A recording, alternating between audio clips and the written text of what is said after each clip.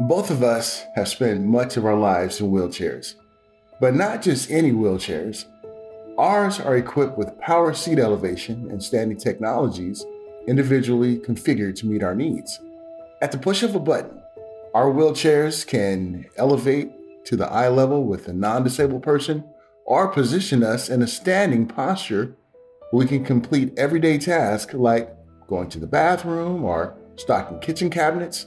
They're nearly impossible for those who spend all or nearly all their time in wheelchairs without these capabilities. Millions of our peers do not have access to this equipment. Medicare, the primary health insurer for older adults, as well as for many people with spinal cord injuries, muscular dystrophy, ALS, and other long-term disabilities, doesn't cover wheelchairs equipped with these technologies. That's short-sighted.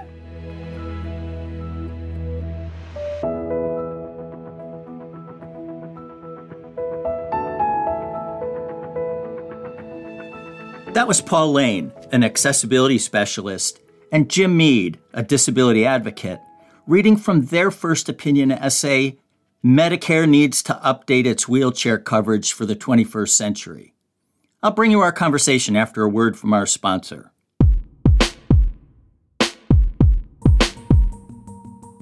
Hi, I'm Angus McCauley, COO at STAT. Many drugs across the country are at risk of shortage. Eric Edwards, President and CEO of Flow, is here to discuss how they're revamping America's broken medical supply chain. Thanks, Angus. At Flow, we're on a mission to reimagine the essential medicine supply chain from the ingredients to finished products. We're making this possible through continuous flow chemistry and other advanced development and manufacturing processes. Through our smart CDMO services, we help pharmaceutical and biotech companies improve yields, reduce manufacturing costs, and sustain our environment by providing customized services for small molecule APIs and registered starting materials across all stages of development, all done right here in the United States. For more information, visit www.flow-usa.com. That's PHLOW-USA.com.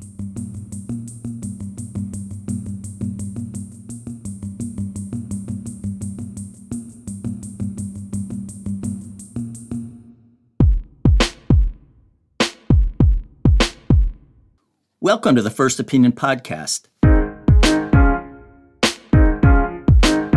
I'm Pat Scarrett, editor of First Opinion, STAT's platform for articles written by biotech insiders, healthcare workers, researchers, and others with interesting or illuminating or provocative perspectives to share about the life sciences writ large.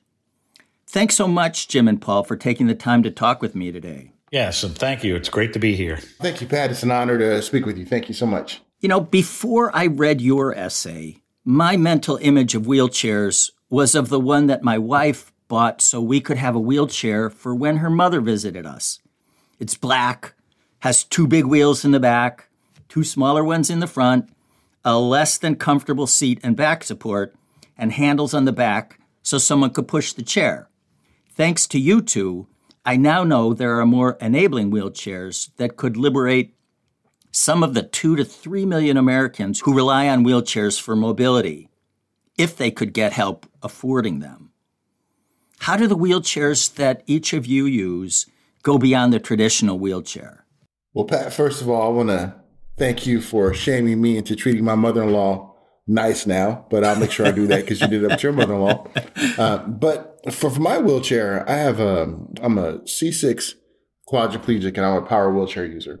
So my wheelchair is really, I want to say, it's created with a lot of technology on it. I have seat elevation where I'm able to raise myself at eye level so that I can converse with one to reach cabinets.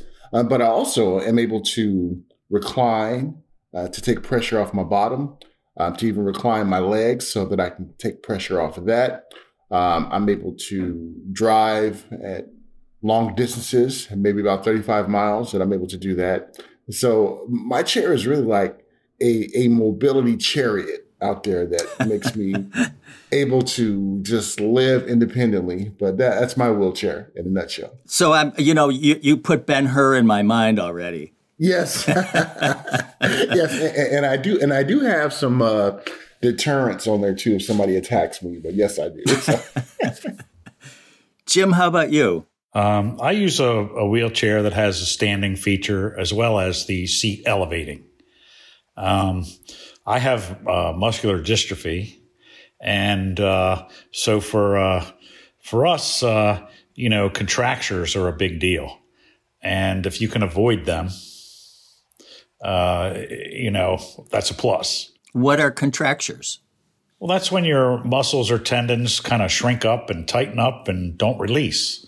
So, for example, your leg will bend and not go straight again. The problem with that is that the treatment is not very pleasant. I think it's kind of barbaric. They just cut the muscle or a tendon and release it. That's what they call it. Yikes. And then, I don't know what that would mean for me. I once went to a surgeon about it, and he scared me so much that, I was like, nah, I'll do anything before I'll do that. I had already been standing for years. The thing is that, a lot of therapists and all are saying, well, your ankle needs to be at 90 degrees for you to stand up for you to get effect and all. And it's like, that's not really true for my reason for standing. And that's to improve my bone density, along with a plethora of other reasons. But that's the reason why we wanted the standing feature in my chair, because of the bone loss. By getting a standing feature in the chair, I was able to eliminate all transfers. I use a Hoyer lift and a track and a ceiling and stuff for that kind of, for other transfers. But my only transfer I was doing was in and out of a standing frame. And we felt that might be too dangerous because the bone loss was pretty serious. I didn't want to have a broken bone, and my doctor certainly didn't want me to suffer through that. And that's why we prescribed it. And, when we found out that it's not considered medical equipment, we were really rather surprised. I had known in the past that it wasn't considered medical equipment, but I thought that that was 20 some years ago. I figured they probably reversed that by now, but they hadn't. Treating bone loss seems like a medical necessity to me. Seems like one to me, but of course I'm not a doctor. But nor are you a Medicare administrator. I'm not that either. I do know that, there was a couple years ago when I went to a muscular dystrophy symposium, and there was a lot of young men there in their late 20s and early 30s that suffer from Becker's like I do, which means you'll have normally a normal lifespan. And all of them were in standing wheelchairs. Wow. All of them had jobs. And I was like, yay. Because, when I was coming up, there was a lot of this stuff just wasn't even available. ADA wasn't out there. When I graduated from high school, that's the first time that they made a van that you could drive a wheelchair into. So, when I was a kid, I didn't think there was going to be anything for me. Paul, what kind of wheelchair did you start out in? I started in a traditional power wheelchair. It was a Quickie P110. And that wheelchair, it did break down. So my family was able to break it down and put it in the trunk of a car so that I can travel. But it didn't have any of the seat elevation. It never had any of the elevation for my feet, for my reclining. And this was almost 30 years ago. So it was just a regular power wheelchair, nothing fancy. And it wasn't comfortable either. And that's one of the things that we find out over the years is that sometimes we get so excited about getting a power wheelchair that we don't really take the time to find out if it's really going to fit our needs and fit our lifestyle. And over the years, I made a lot of mistakes with not articulating what I was going to use my wheelchair for. And then when I finally got my wheelchair, I'm like, whoa, I can't do this. I can't fit under this table. I can't do this. I can't do that. That over the years, I was like, you know what? I have to use my voice to make sure the clinician truly understands what I need my wheelchair for, because we're going to be in it 10, 11, sometimes 12 hours a day. So we have to make sure that it fits our lifestyle. Were people listening? At first, no, but I'm glad they are now because you have a lot of clinicians now who, over the years, understand that these are medical necessities that we have and not just luxuries. Oftentimes we would say, hey, I want to get that. Oh, well, you can go ahead and use that instead. And I'm like, no, you're not living in my body. You have no idea what I go through every day. So this is what I need. This is what I am demanding. And does my insurance cover it or not? If not, we'll go to the justification process. We'll fight and we'll get it done. Now you have clinicians who are willing to do that. Back then, almost 30 years ago, they weren't because they were just like, let me just move on to the next. Let me do this. But now over the years, since ones like myself and Jim have been using our voice to talk about how we can make this process better, how we can make these devices more independently built so that we can survive on a daily basis, we're starting to see some changes now from the clinician standpoint. Well, that must have been frustrating. I was originally going to say that must have really ticked you off when doctors kind of shrugged off your concerns. Oh, yeah. I don't know if Jim may have had this problem too, but I've had to go to several doctor's appointments just for them to approve me to get a wheelchair. And I'm like, wait a minute, I'm a quadriplegic. I don't walk. I'm out of that 5-year window that I'm eligible to get one. Why do I have to fight so much for you to give me what I have coming to me? And it was really frustrating. I've gotten to a couple of combative conversations with some medical professionals, respectfully. But, I just wanted to let them know that, wait a minute, you have no idea what I go through every day. So why are you trying to block what I need? Jim, have you had the same kind of problems or issues? I think that, well, unlike someone who is in an accident and becomes like a spinal cord injury, a person like that, they wake up and they're like, they don't have any idea really what they need. Unlike that situation, I have muscular dystrophy. I mean, I've known since I was a teenager that there's going to be a day when I'm in a chair. So I had a whole lot of time to think and look and learn. I was able to move into my wheelchair and not miss a day of work. What was your work? Telephone sales. I was a tech and sold electronic test equipment. But I had to report to a place that was about 20 miles from my house. And, so I was able to, with a lot of planning, not even miss a day of work. So you write in your essay that Medicare has long declined to cover seat elevation and standing systems on the ground that they are, quote, not primarily medical in nature. So make the case for us, if you can, and I'm sure you can, that they are medical in nature. Well, I'd like to chime in on that one. I've been in a wheelchair for about 25 years now, and the last time that I took my blood sugar, it was 92. And that's pretty good for somebody who's even not in a chair. I think that's because of my staying active. Because a sedentary lifestyle, that's what I was warned that would be a problem. And I always got something going up here. I live a very active lifestyle, and I think that's the reason. The reason I'm able to live that active lifestyle is because I've had the elevating seat and I've been standing. When I stand in the morning after breakfast, I had one worker, she told me, I can set a clock by you because exactly 20 minutes after you sit down, you have to have a bowel movement. And I'm telling you, and I know that's some people think that's funny, but for me, that's really important. I had a cousin, also had Becker's syndrome like me, wasn't standing.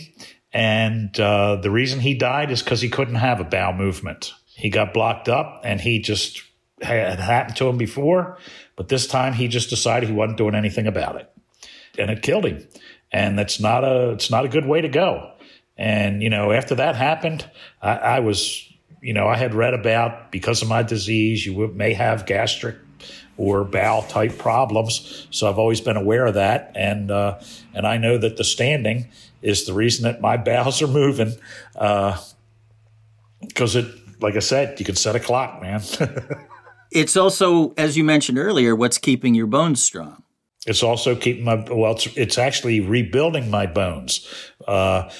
when it came to having I think he called it osteopenia to be exact. But when it comes to that, they have treatments that you take, hormone shots, like I take Prolia, for example. That's a shot every 6 months. Now, if you don't do weight bearing, that will be a lot less effective, if effective at all, is how it was explained to me, that it basically doesn't work without weight bearing. Well, there's no other way for me to do weight bearing other than a standing feature in a chair or a standing frame. I had the frame, but I didn't want to break a bone. When it came to, wanting this equipment, I basically went in, I had a doctor, and I told him, I says, here's what I think the plan should be. Get me a standing wheelchair, cut my heel cords if we have to. When I got the chair, I found out that I'm not going to have to cut my heel cords to stand up in this thing. And I was very happy. Now, I did have to work on stretching them some, and I was able to do it, even though they keep telling me that that's not possible. I don't listen to people when they tell me something's not possible. Paul, what kind of health benefits have you seen from the kind of chair you're using now? I would say not putting myself in harm's way with transfers in and out of bed, especially if the chair is too low. I don't have good triceps. I think my triceps are trace.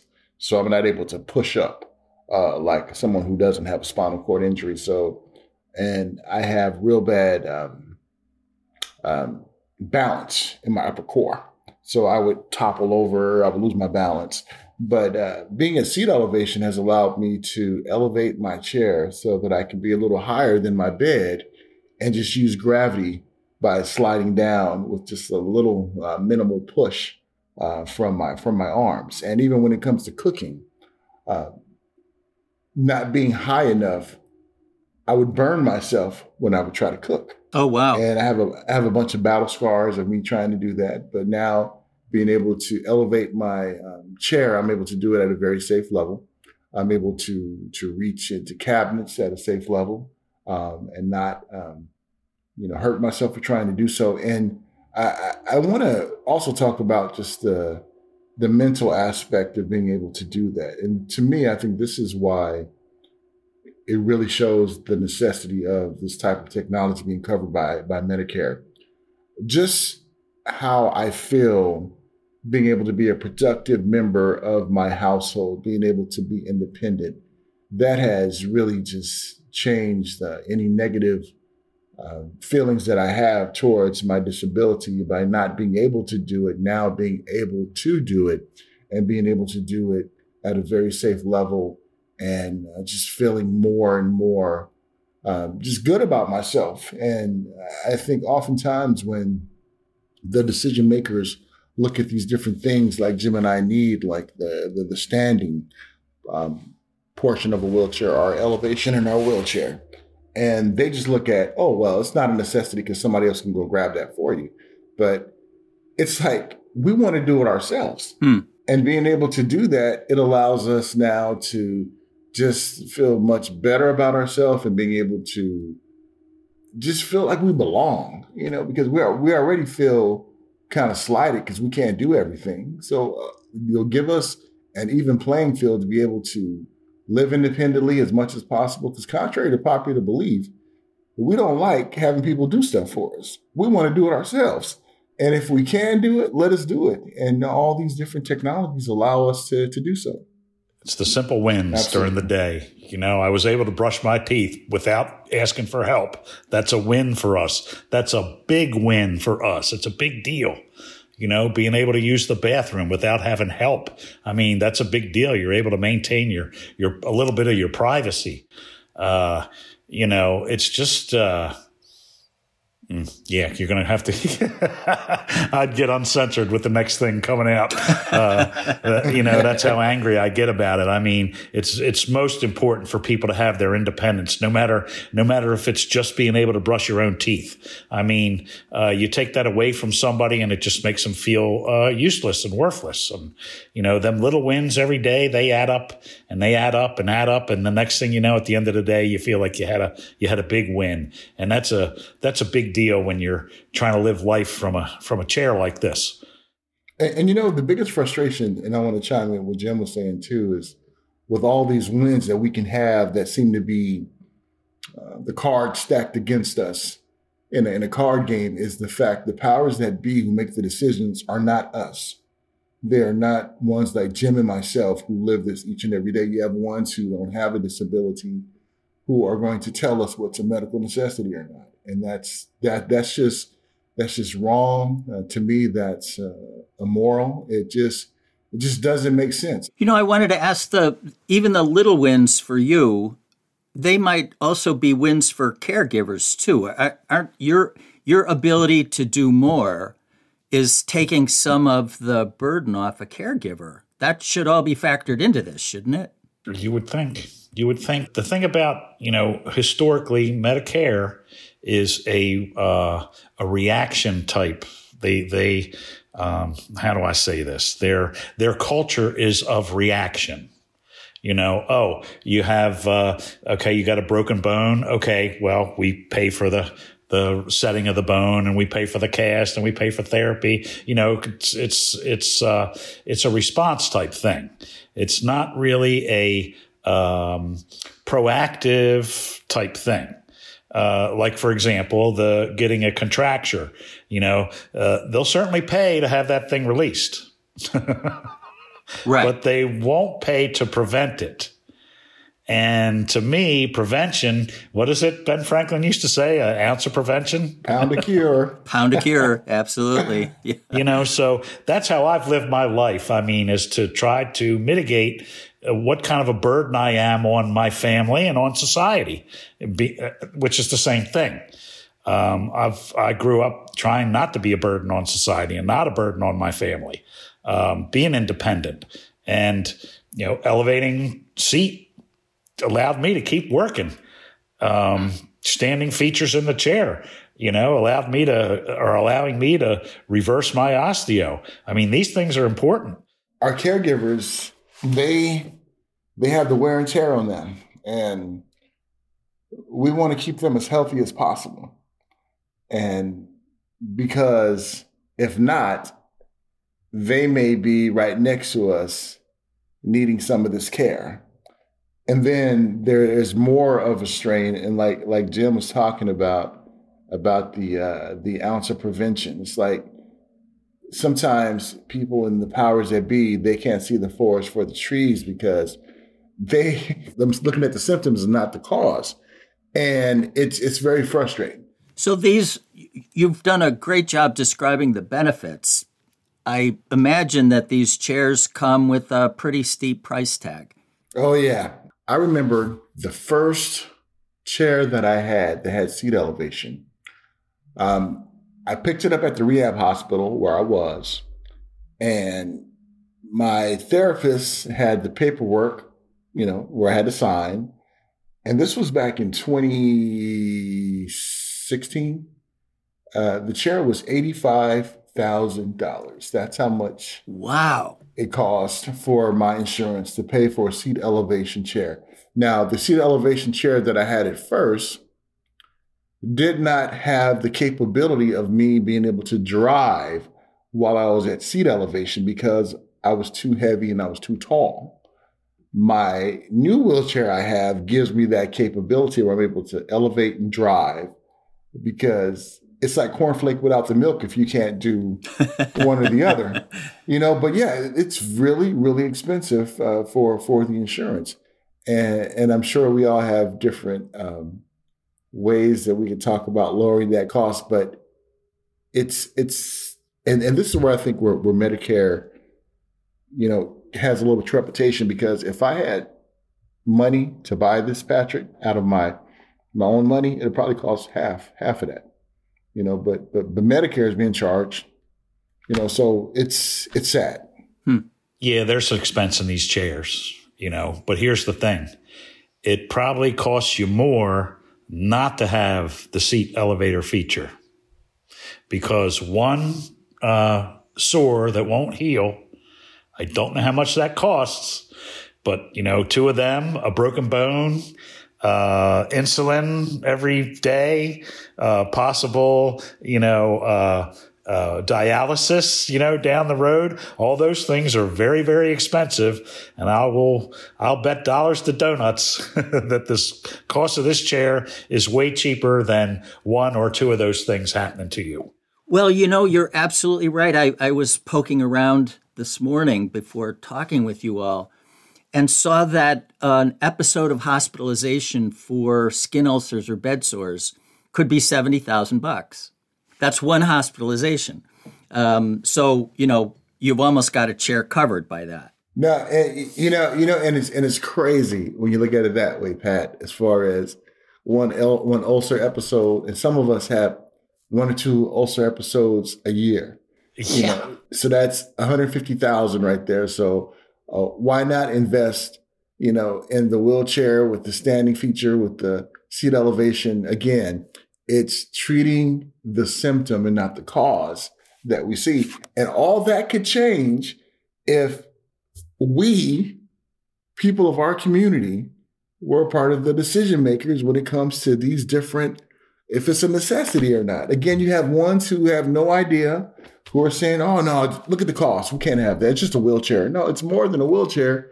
It's our independence. Right. It's our health. So you're looking for a seat at the table, or in your case, a chair at the table.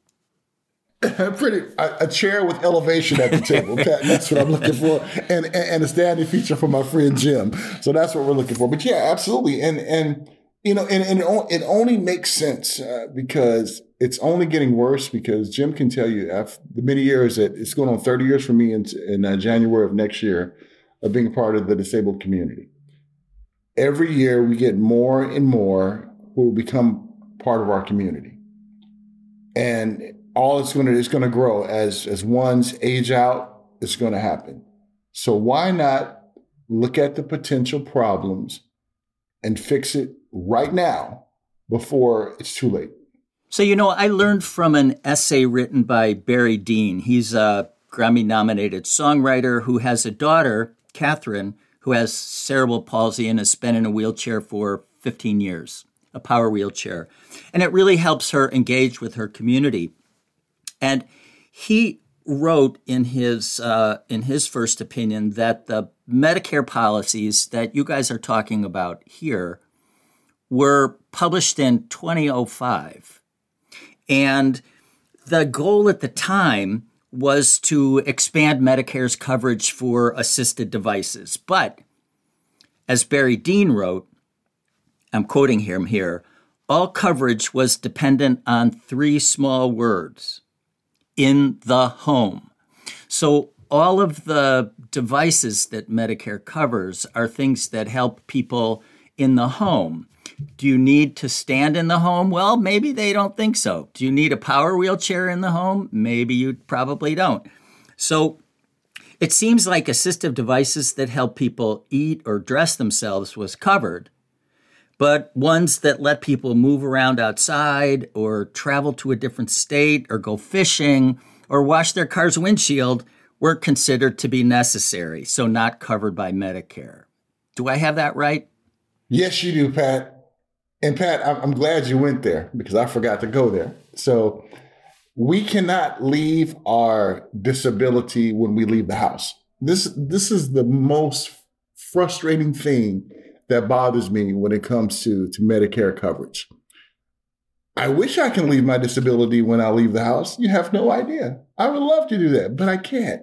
If I'm going to the store, I'm also a broadcast journalist. So when I am on the red carpet interviewing ones, it's nice for me to be at eye level so that I can interview a person eye to eye and my neck is not getting hurt or they're not uncomfortable.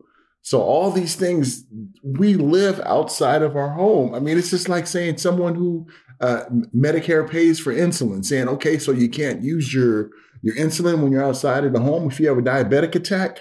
I mean, it just doesn't make sense with their rationale. And it's just really frustrating. So your essay led up to a call to action, in a sense, that the Centers for Medicare and Medicaid Services had asked for public comment on whether to cover power seat elevation technology. And there was a deadline for submitting comments on September 14th. Have either of you submitted comments? Absolutely. And have you taken a look at the comments to see what other people said or talked with anybody who has? I've probably read through about 400 comments. Oh, my God. What kind of, was there a diversity of opinion or? All the opinion is that it should be covered. Okay. 100% of every one of the comments that I read felt it should be covered. A lot of those were humbling for me because I'm very fortunate. I did a lot of research. I went into a elevating seat chair right away. I got myself a standing frame when I felt the time was right. And, I got it in the chair when the time came. Whether they were paying for it or not, I was getting it. So for me, I meet all these other people and I'm just in awe of what they've been through compared to what I've been through. And all it does is make me want to try even harder to get this changed and open my mouth even more because I have the ability to open my mouth and I'm not afraid to do it. And I'm glad to do it for anybody who's in a chair. This is for the guys coming up. This ain't even for me. I don't think I'm going to live long enough to need another standing chair. It's not for me. It's for the kids coming up because without these things, how are they even going to have a chance to have any kind of a life? Yeah, it was heartbreaking, when I read some of these comments because it's like, why do we have to fight so hard for something that should be common sense? And like Jim said, we're part of the old guards. We're trying to pay it forward to the next generation so that they can reach new heights. And so you guys are really fighting. It sounds like you are really fighting for the people covered by Medicare who are on fixed incomes and don't have anybody to help them out afford this technology. And you're hoping that Medicare will help these people out. Well, absolutely. That and the fact that there are some insurances that you buy that strictly follow Medicare rules. Right. So these guys aren't getting it either. And if you're, there's a lot of insurance companies that will pay for it. Because they do see that it's medically necessary. Sometimes you got to fight with them to get it, but they are starting to see it. That's thinking about the frustrations getting me distracted. Yeah, I mean, and that's the thing. How at least some private insurance is at least considering these type of different technologies and features. Medicare is not. No, and the fact that Medicare is not even considering it, that's the issue. And it's like, why not consider it? Why automatically it's not even a necessity? That doesn't make any sense at all. And that I don't understand. And I think part of that is just that again, this is my opinion. I don't know if it's fact or not, but, Medicare originally was for people over 65. I think it was an afterthought that they put people with disability on Medicare. Right. Some of whom are in their teens or 20s or 30s. If I'm 11 and I have muscular dystrophy and I need to stand in a wheelchair now, well, without that, am I going to make it to 18 to even get a job and try to be a member of society, or do I just give up now? And there's plenty of people that, they get a wheelchair and they give up anyway. And why? Well, because we're not really accepted in society. I mean, I'm invisible sitting down here. And sometimes when you raise up in the elevated seat, now you're noticed a little bit more. You're not as invisible. I've had it happen to me time and time again. I'll be in a store and they'll say to the person behind me, "Can I help you?" And I'm like, "Don't you see me here? I'm next in line." "Oh, we didn't know what you were here for." "Well, really?" So, us older guys, we know what it's like to be ignored and be treated like we're invisible. Well, it'll be interesting to see what Medicare decides when they've processed all these comments. I really appreciate your explaining newer assistive wheelchairs to me and listeners, Paul and Jim. I'm not sure I'll be able to look at traditional ones the same way from now on. No, Pat, and we appreciate you and our good friends over at STAT to even have this type of conversation, because it's something that needs to be talked about, and the fact that you're allowing us to do so, is really, really awesome. We appreciate you all as well. Our pleasure. My honor to be asked to be on here, and I always like to thank our veterans, because without them, we probably wouldn't be able to even do what we're doing right now.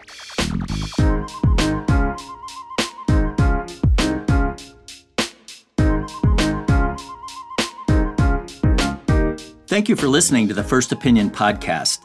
It's produced by Teresa Gaffney. Alyssa Ambrose is the senior producer, and Rick Burke is the executive producer. I love to hear from listeners. Please let me know which First Opinion contributors you'd like to hear on the show, or what topics the podcast should take on. You can do that by sending an email to first.opinion@statnews.com. And if you have a minute, please leave a review or rating on whichever platform you use to get your podcasts. That's it for now. Be well as we continue to navigate the realities of COVID and the whitewater ahead.